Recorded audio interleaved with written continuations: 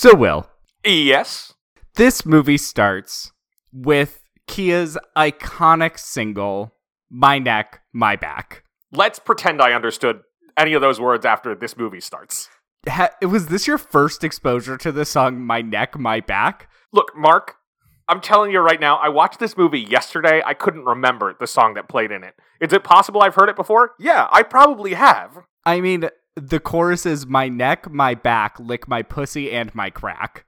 That song tends to leave a mental footprint. It certainly leaves something behind. So, the movie opens with our main character at a lesbian bar with strippers performing to My Neck, My Back. Do you remember the name of the bar? It had a good name. I think it was like Kitty Litter? Something like that, yeah. I can't remember. I wrote Kitty Litter in our script because that was my best guess. But I wanted to ask, what is your favorite scene with strippers in a movie? So I had to think about this because I'm very on the record on this podcast loving Steven Soderbergh, but I have never seen Magic Mike. I mean, I haven't either. And I think that's even more surprising. The only reason it's not on our upcoming schedule right now is because I'm hoping we'll get a release date for Magic Mike's Last Dance with enough of a lead time that we can do a Magic Mike episode tying in with it. I mean, fingers crossed, but Here's the thing. The movie's happening. It's just that these Soderbergh HBO Max movies sometimes just show up. oh, is it another HBO Max one? Yeah, he's a guy who is just like, oh, like, HBO Max will let me put out movies? Then, like, fine, who cares? Which, like, I kind of get his last couple of theatrical movies did not make a lot of money. If there was any that they would advertise, though. He's also 3 for 3 on HBO Max, as far as I'm concerned.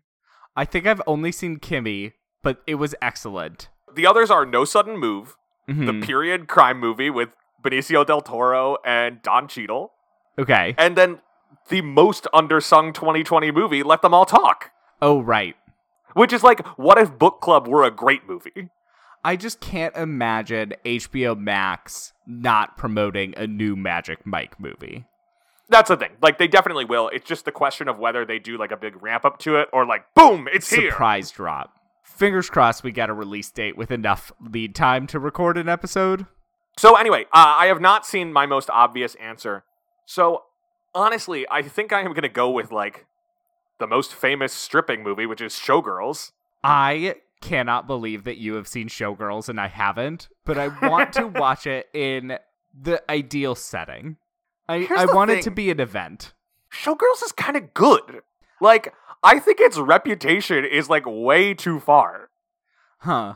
I will say, I have seen the John Early and Kate Berlant doing the rehearsal or audition scene where John Early plays Nomi, and it was very entertaining. Honestly, great casting. Yes, and Kate Berlant was the rehearsal person, and it did make me want to see the movie more, but I still, I want to, like, get some friends, have some beverages, really settle in and enjoy. Mark, I watched this movie alone at, like, 2:00 in the afternoon. Yes, but it does hold a very special place in the queer canon, so I feel like Oh, totally. I want to give it the respect it deserves. Absolutely. I watched it because I was doing a big Paul Verhoeven watch. Yes, I assumed that you had seen it, but I mean, obviously for me.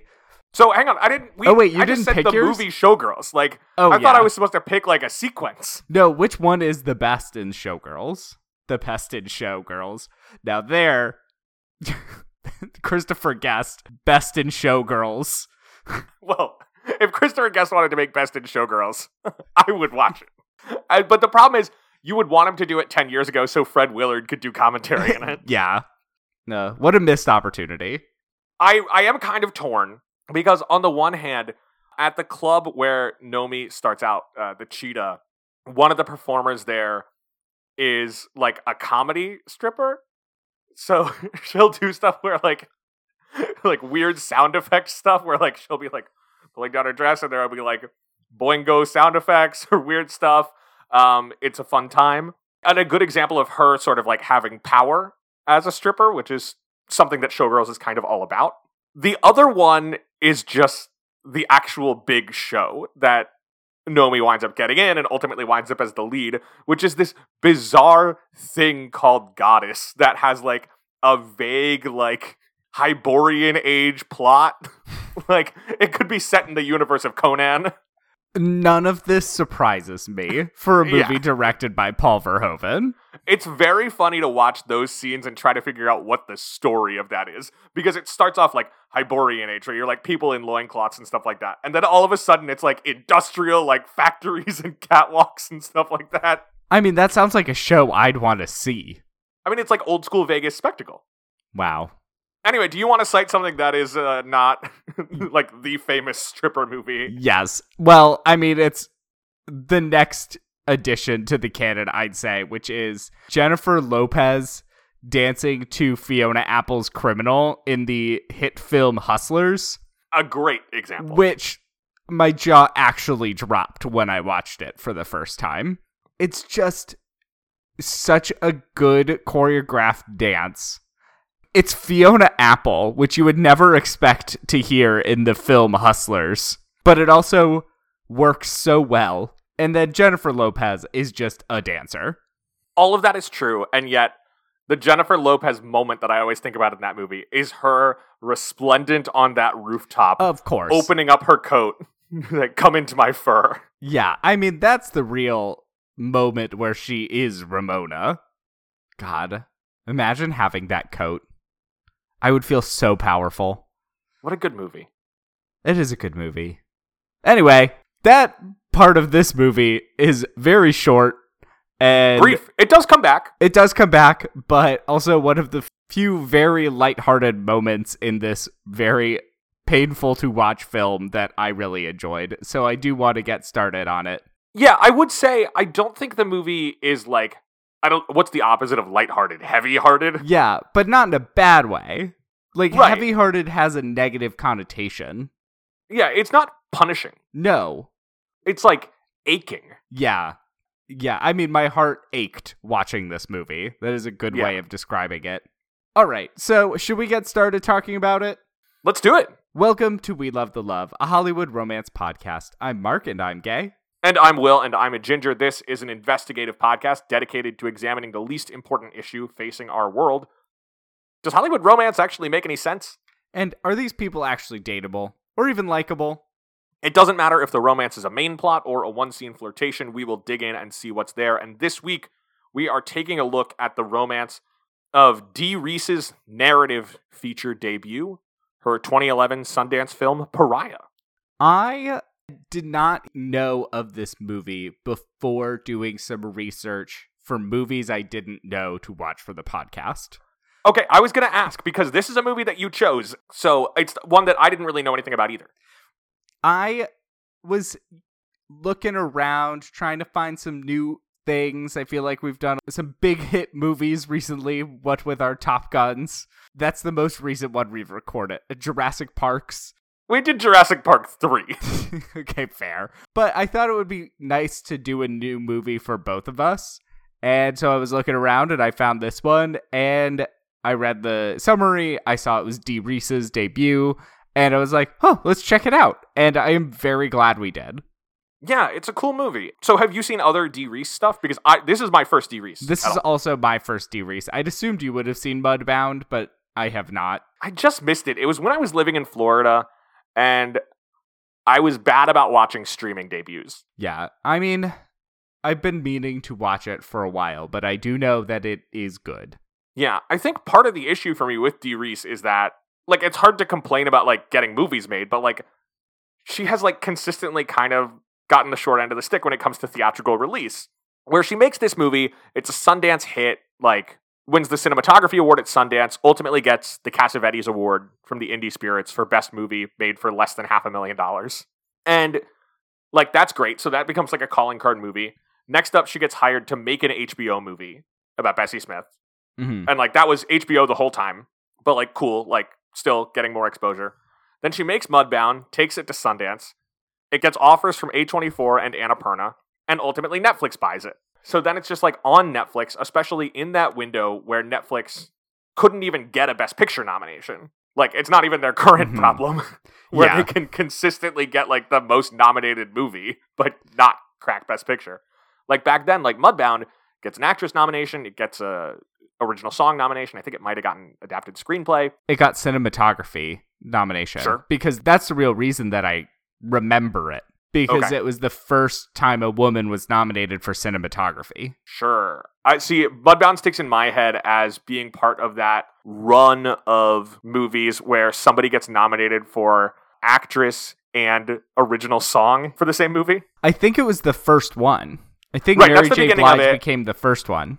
And then, like, we got Gaga for Star is Born, Cynthia Erivo for Harriet. There's been a little run of them. Yeah. So she does that, and then Netflix is like, great, you're our gal. We want you here. And so they produce the last thing he wanted. So again, like, it's hard to complain, like, great, someone is paying Dee Reese to make movies. I'm happy that that's the world we live in. But these Dee Reese movies are premiering on Netflix, and I am just less likely to watch them there, which I know probably puts me in the minority of people.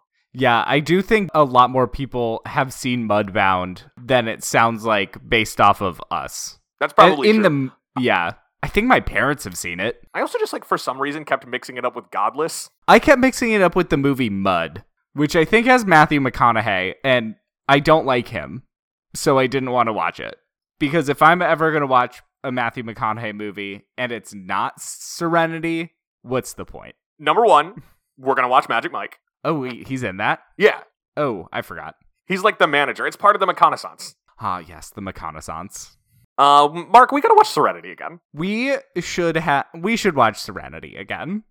I want to watch Serenity in theaters again, and I think that's the problem. That's the real issue. We need, like, monthly rep screenings of Serenity, like, alternating with The Room. I think people would see it if they capitalize on Jeremy Strong. That's what you do. You say, like, hey, remember that, like, that one interview about how, like, Jeremy Strong might be a psycho that people are constantly, like, this week I had Twitter notifications like Jessica Chastain or someone, like, defends Jeremy Strong. I'm like, Jeremy Strong doesn't need our defense. Everyone likes him. There was one interview that's like, he's kind of intense, and it's like, that wasn't even an insult. But anyway, capitalize on that, like you were saying, and be like, you want to see Jeremy Strong in something really weird? How about a movie where he plays the embodiment of rules? God, that movie. I might decide it's good. I don't think it's good, Will. Maybe we shouldn't rewatch it. I think you will rewatch it and remember, oh, this is bad, because you only remember the best parts. I remember that Matthew McConaughey in that movie, whenever he runs out of money, he has to go to, who is it, Diane Lane? Yeah, he goes to Diane Lane, has sex with her. She gives him, like, he effectively, like, prostitutes himself to Diane Lane whenever he runs out of cash, and the movie never really engages with that fact. And then, spoilers for Serenity 2019, when it's revealed that he's living in a video game, that means this is the in-game mechanic for getting more money. In a video like game mining in designed RuneScape by or his something. son, nonetheless. Ugh. What a weird movie. What a weird movie. You know what movie is better? Pariah.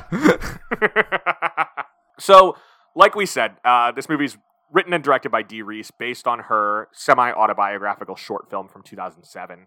She said that this was, not directly based on her experiences, but inspired by her own coming out, where she faced a lot of resistance from her family that kept sending her, like, cards and emails and Bible verses trying to convince her that, like, no, this isn't actually a thing. Yikes. So it was produced in part through the Sundance Institute, which is their program for helping people develop films. That was something she was able to do in part because when she was a student at NYU, she worked for Spike Lee.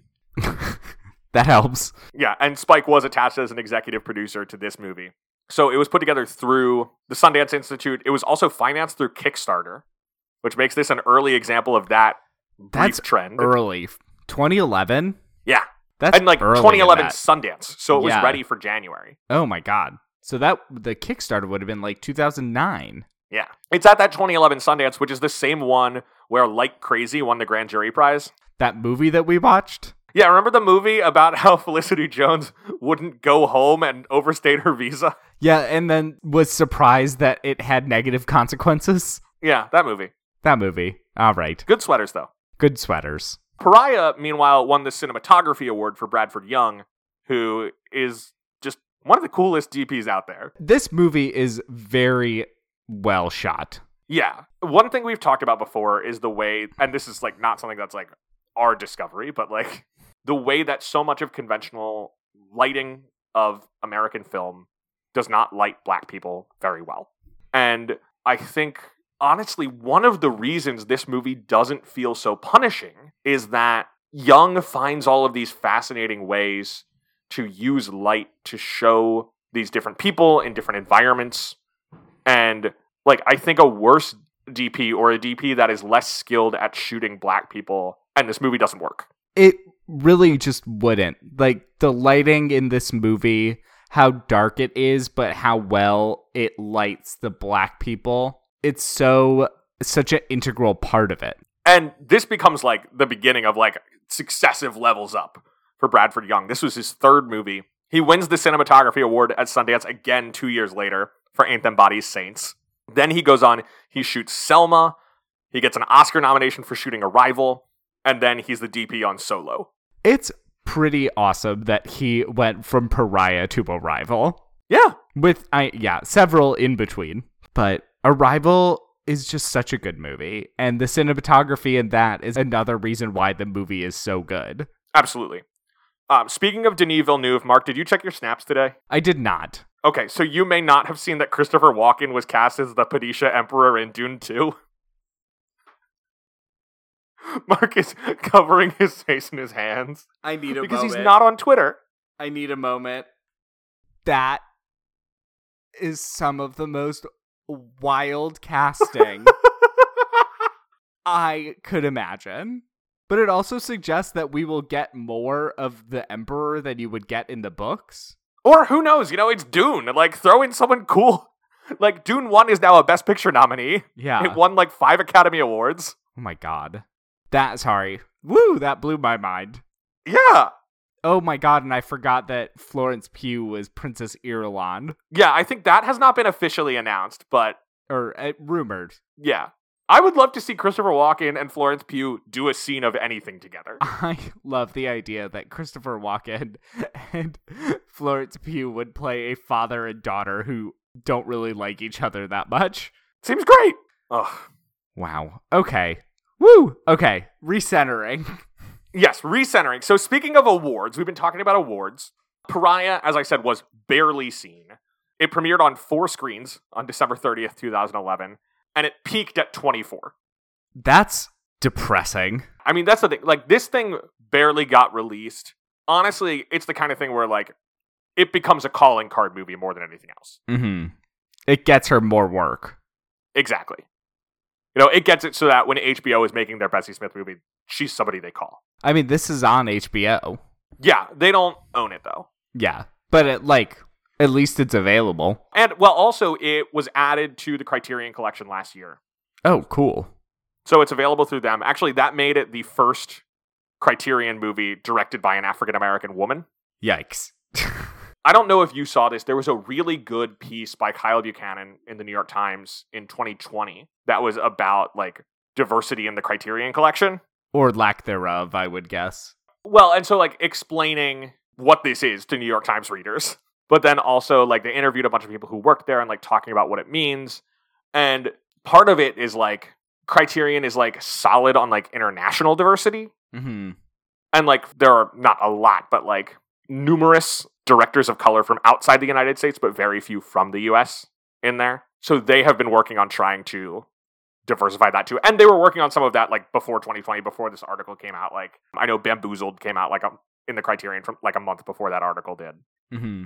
But yeah, so this movie is now sort of a part of that work that they're doing. Well, I'm glad it's getting recognition even, a decade later. I wish more people knew about it. I know, it's great. It's a great movie. It was 86 minutes long. Very digestible. It's just, it's so good. So in addition to the Cassavetes Award, it also got an Indie Spirit nomination for Adepero Aduye for Best Actress in a Film. She lost to Michelle Williams in My Week with Marilyn. Wow, that movie did not leave an impact on the culture. Dee Reese also won the Gotham Award for Breakthrough Director, which is cool. And she beat out people like Sean Durkin. She beat out other major filmmakers. And of course, this was all over the Black Reel Awards and the NAACP Image Awards. It won the Image Award for Best Independent Motion Picture. It was also nominated for Best Actress for Adepero Aduye, Supporting Actor for Charles Parnell, and Supporting Actress for Kim Wayans. It's also, wins for Best Independent Motion Picture. It is nominated for Outstanding Motion Picture overall by the NAACP Image Awards. It loses to The Help in the most 2011 thing ever. That's a shame. One of those movies has aged much better. Well, they also gave the award to Viola Davis, who has since disavowed The Help. That's so funny. But here's the thing. So they have 5 nominees for Outstanding Motion Picture. Pariah, The Help. The others are The First Grader, which is a movie based on a true story about a guy somewhere in Africa who's like an adult man, but who's like, I'm going to get an education, and enrolls in first grade. Let me tell you, Mark, the AARP Movies for Grown-Ups Awards loved that movie. Isn't that just the plot of a movie we watched? But Billy Madison? Yeah, but dramatic. Yes, and based on a true story. Yeah. They also nominated Jumping the Broom, the romantic comedy with Paula Patton. Okay. I don't think And I've of heard course, that. Brett Ratner's Tower Heist. Not Tower Heist. And that's one where you're just, you guys just love Eddie Murphy. Yeah. I didn't even remember that he was in that. My God. Tower Heist. I thought that was a Ben Stiller movie. It's Ben Stiller, Eddie Murphy, side by side above the title. Okay. That makes more sense now. That movie seemed so bad. Yes, I have not seen Tower Heist, so I can't speak to it. The big thing I know about Tower Heist is that they wanted to release it in theaters and on demand on the same day, and the theater chains were like, absolutely not. It was like the first wave of that fight. Well, I mean, it was trying to be groundbreaking in, I guess, only one way. Right. But, when you want to be... Oh, dang it, no, Wonder Woman did it. I was going to try to make a joke about The Little Things. Remember The Little Things? No. From January 2021? The Denzel Washington, Jared Leto, Rami Malek, crime movie. It was like the first 2021 Warner Brothers movie to do HBO Max in theaters on the same day. Okay. That sounds vaguely Jared Leto familiar. got a Golden Globe nomination for it. I hate him. And I was going to make a joke about how, Tower Heist couldn't do it, but The Little Things could, but Wonder Woman did it, 2 weeks before that. Yeah. That was the first major one, right? That was the beginning of the Warner Brothers HBO Max thing. Yeah. What a world we live in. The Little Things. I watched that movie. Of course you did. You've seen almost all movies. Let me tell you, that first half of 2021 where I, still wasn't going to the movie theaters, and Warner Brothers was like, we'll put the new movie in your home, and you don't have to pay $20. I was like, yeah, I'll watch Tom and Jerry. Well, it was bad. Respect yourself. Tom and Jerry, much worse than DreamWorks Animation's The Bad Guys. I mean, that's not a high bar, but it is heartening that I don't have to watch a terrible movie when we eventually cover The Bad Guys. I am hopeful about the direction DWA is going. We shall see. I'm curious about... Oh no, I think that came out. What? The Croods 2? Yeah, that came out a while ago. I was wondering if the one that came out that you had forgotten about was Spirit Untamed. I thought that was a Horse Girl show. It was a Horse Girl show that then they made a movie of. Oh, so right. The movie is, I think, a prequel to the Horse Girl show that is a sequel to the film Spirit Stallion of the Cimarron. I hate everything. Oh my God. I think Puss in Boots: The Last Wish looks good. I'm going to say it. We will see. Good cast. Yeah, it's also a pretty fun premise, which is that Puss in Boots has all this daring do because he's a cat and he's got 9 lives and he doesn't care if he dies. And then a doctor tells him Puss in Boots, you can't do math. This is your last life. So the whole thing is the daring do adventurer, but now there are stakes and he's not used to there being stakes. I mean, that's pretty fun. Yeah. I saw the trailer for it when I saw The Bad Guys. Of course. I'll also say this about The Bad Guys. I saw it in 3D. It used 3D well. This is the year 3D's coming back.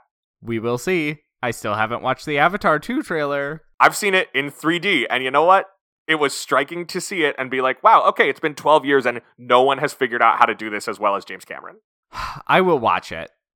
I will watch it begrudgingly and hope that it is better than the first. They're putting a remaster of the first back in theaters in September, and I'm very excited for it. They're just trying to get back on top. No, they're trying to get people hype.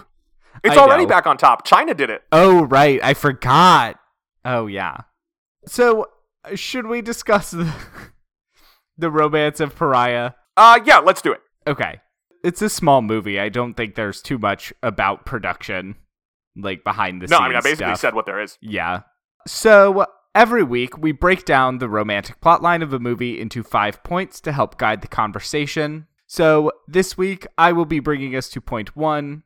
As discussed at the beginning of the show, the movie opens with our lead character, Lee Alike, at, I believe, the kitty litter with her best friend, Laura, which is a new lesbian bar in Brooklyn. And it does seem like far Brooklyn. Yes, it's Greenpoint, I believe. So, as they're leaving, they're comparing digits, as they say. Yeah, they have a competition, like, who can get the most phone numbers. And Lee just shows phone numbers for girls in her math class, which Laura figures out and calls her on, and basically says, like, we need to get you laid. Yeah, I mean, explicitly, Lee is a virgin, and there's a great sequence where we learn how closeted she is, because then they're on the bus together, and I'm sure we're going to talk about this more. But the thing where it's never stated that this is what's going on, but you see her when she's alone on the bus just changing layers of her clothes so that she can go home not dressed the way that she was at the club. Because at the club, she's dressed in butch clothes, and then on the bus, she takes off her, oversized shirt. She literally changes into a t-shirt that says Angel. Yeah, like a tight pink baby tee that says Angel. And that was such a telling shot. Like, you just got everything you needed to know.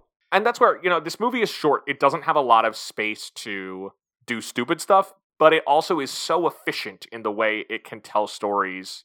It's also, it's very Sundancey at times, especially in the final stretch.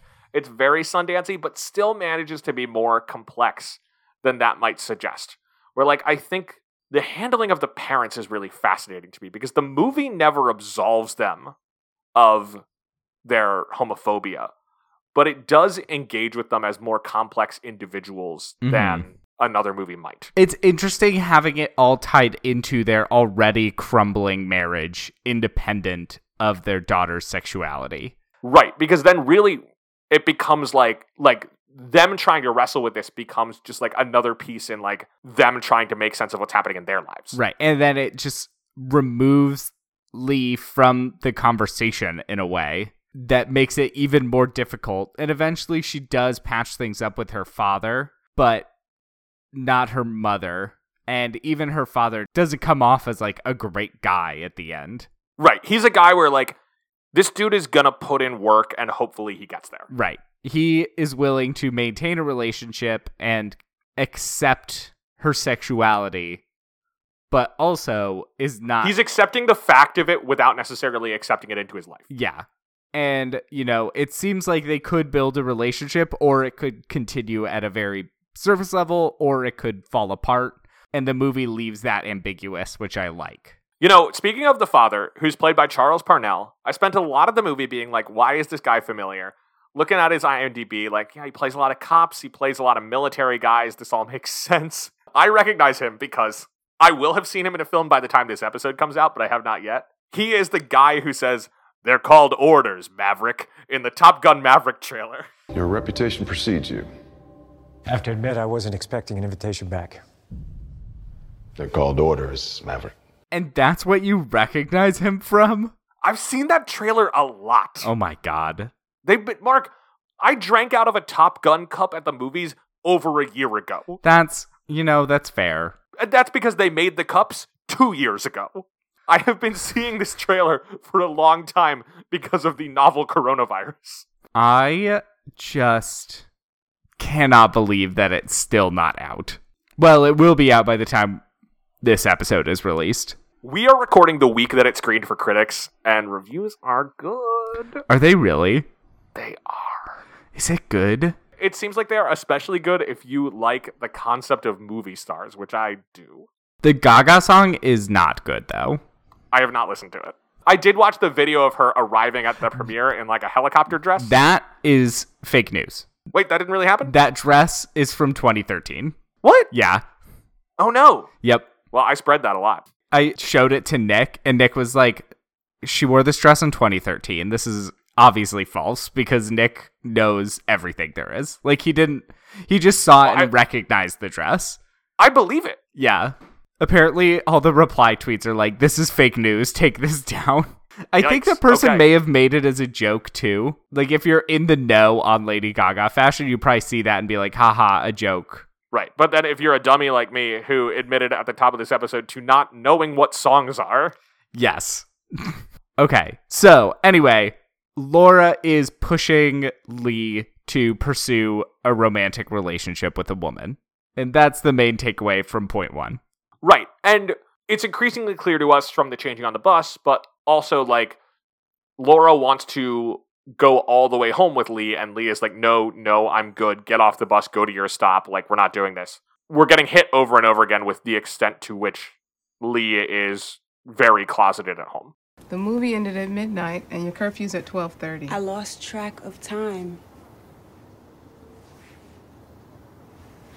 Well, at least you were cute. I like that shirt. Where'd you get that from? Angel. It's old. Really compliments your figure. You know, maybe we can go shopping. I saw one just like it. Good night, Ma.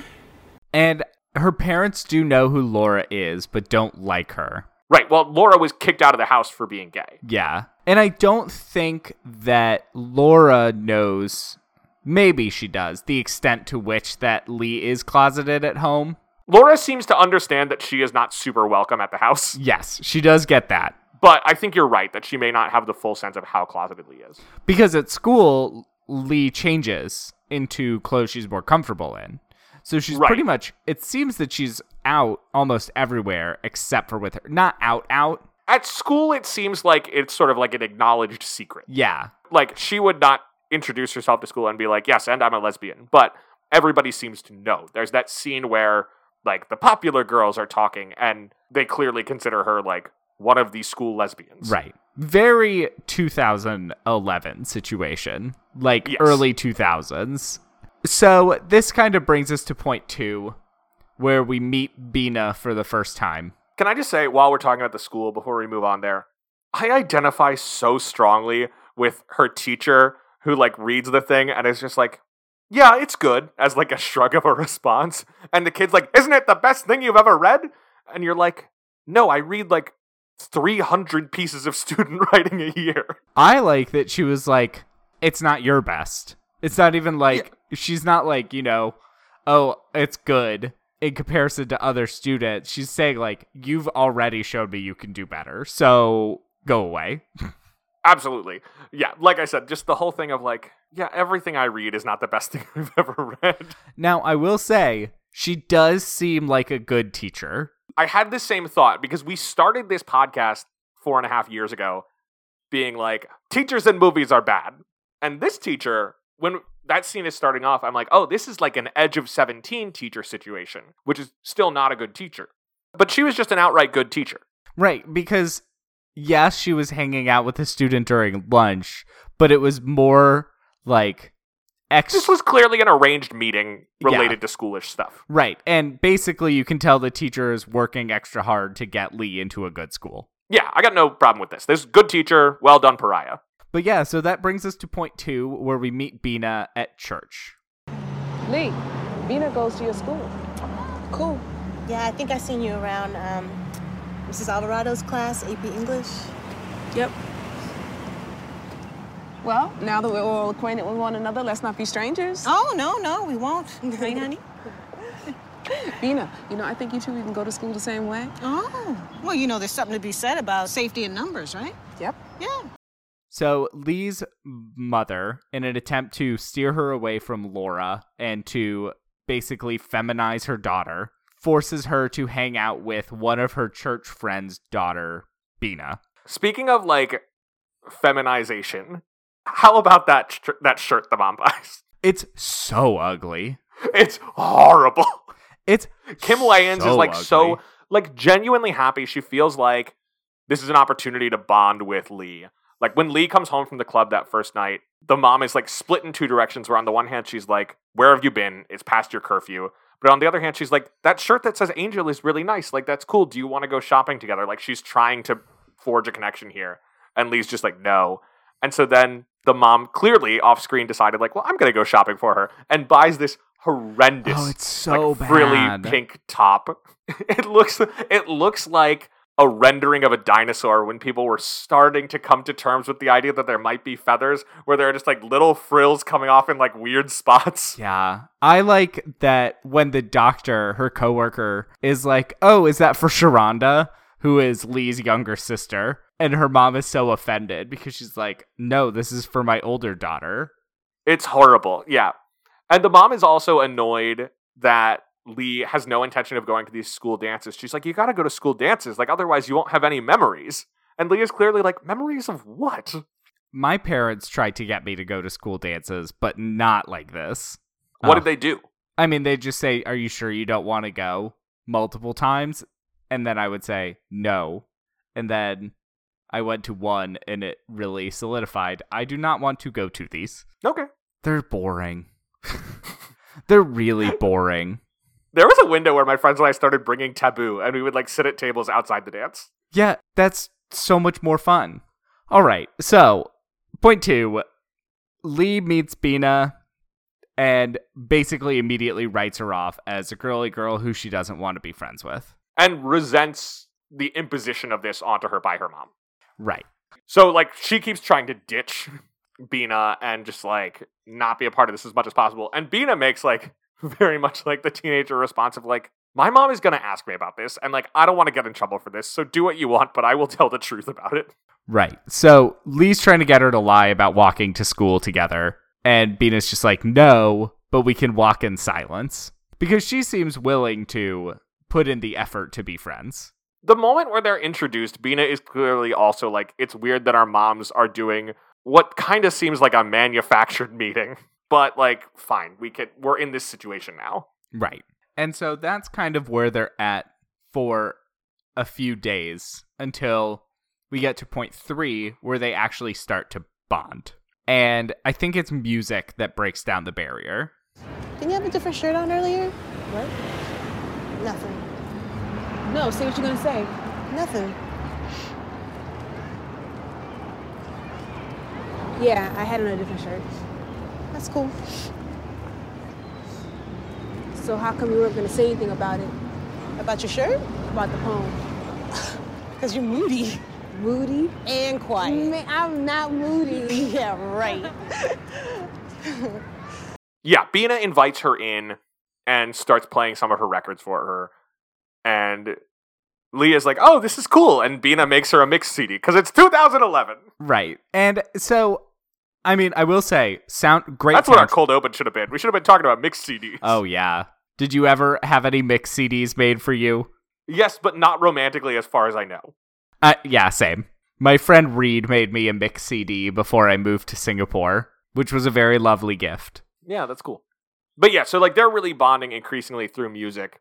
And ultimately, they're sitting together one time and Bina's like, hey, there's this party Friday night. You should come to it. And Lee's like, oh, yeah, maybe. And then Bina, like, kisses her on the cheek and then kisses her on the lips. Yeah.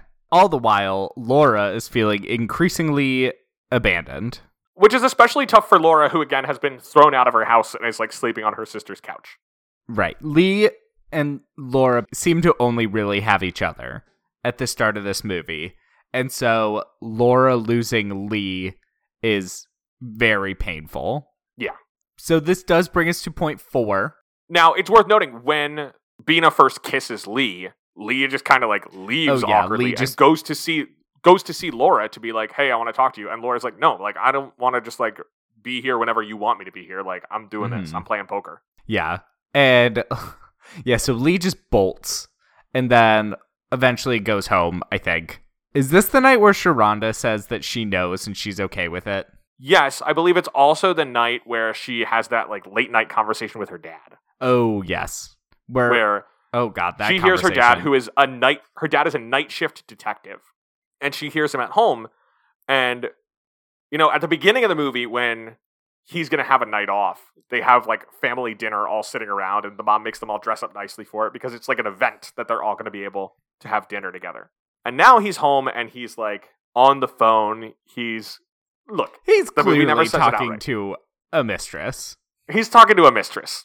And she comes out, and there's this great conversation where it is very much parent and teenager, but they're also clearly probing each other, having a sense of like something going on. Right. Like she's probing to figure out if he's cheating, and he's probing to figure out if she's gay. Right. He asks if she's heard about the new lesbian club. He's like, that's a rough area. Stay away from that element. It's very awkward. Yeah, they're both just sort of like poking to see what they can get out. And then later on, during that conversation, she asks about like, hey, like, basically like, what's the deal when someone likes you? And he really jumps on that. He's like, oh, good. Like, you're interested in boys. Like, he jumps straight to that. Like, he actually says like, your mom's going to be really excited to hear about this. Oh my God.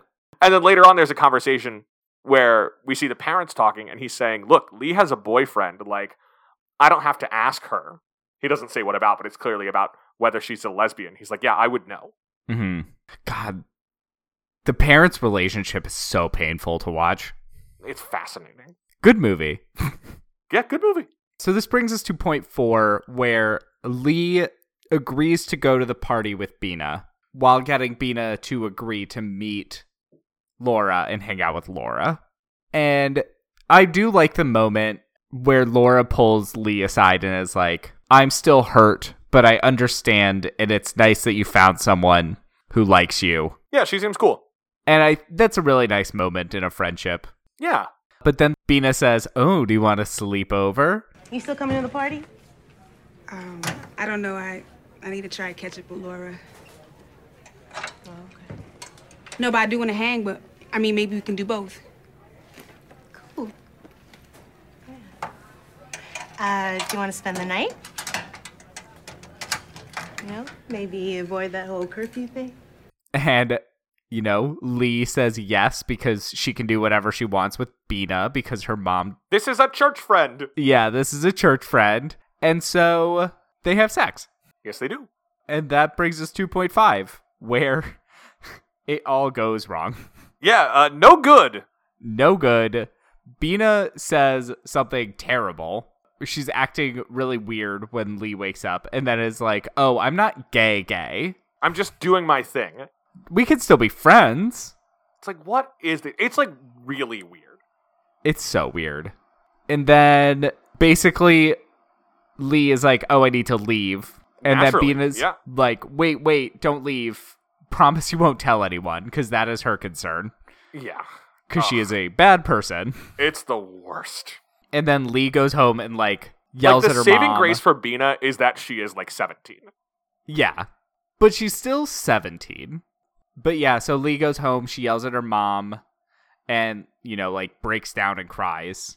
And that's, the end of the romance. That's the end of the romance, yeah. The rest of the movie is about her relationship with Laura and her family, but there is nothing romantic beyond this horrible next morning. Which I like, because I do like that there is nothing ever hinted at romance between Laura and Lee to, just pair them up.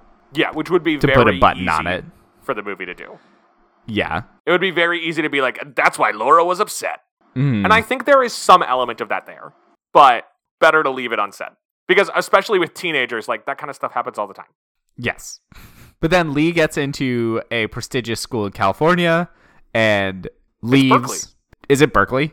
Yeah. I couldn't remember. Yeah, so she gets into Berkeley for creative writing, and I really I'm not running, I'm choosing. I need you to meet with my guidance counselor so you can sign the paperwork so I can graduate early. I'm sorry, all right? I'm sorry I let her hurt you. I just need to know if you sign the paperwork, yes or no. Can you forgive me? Yes or no.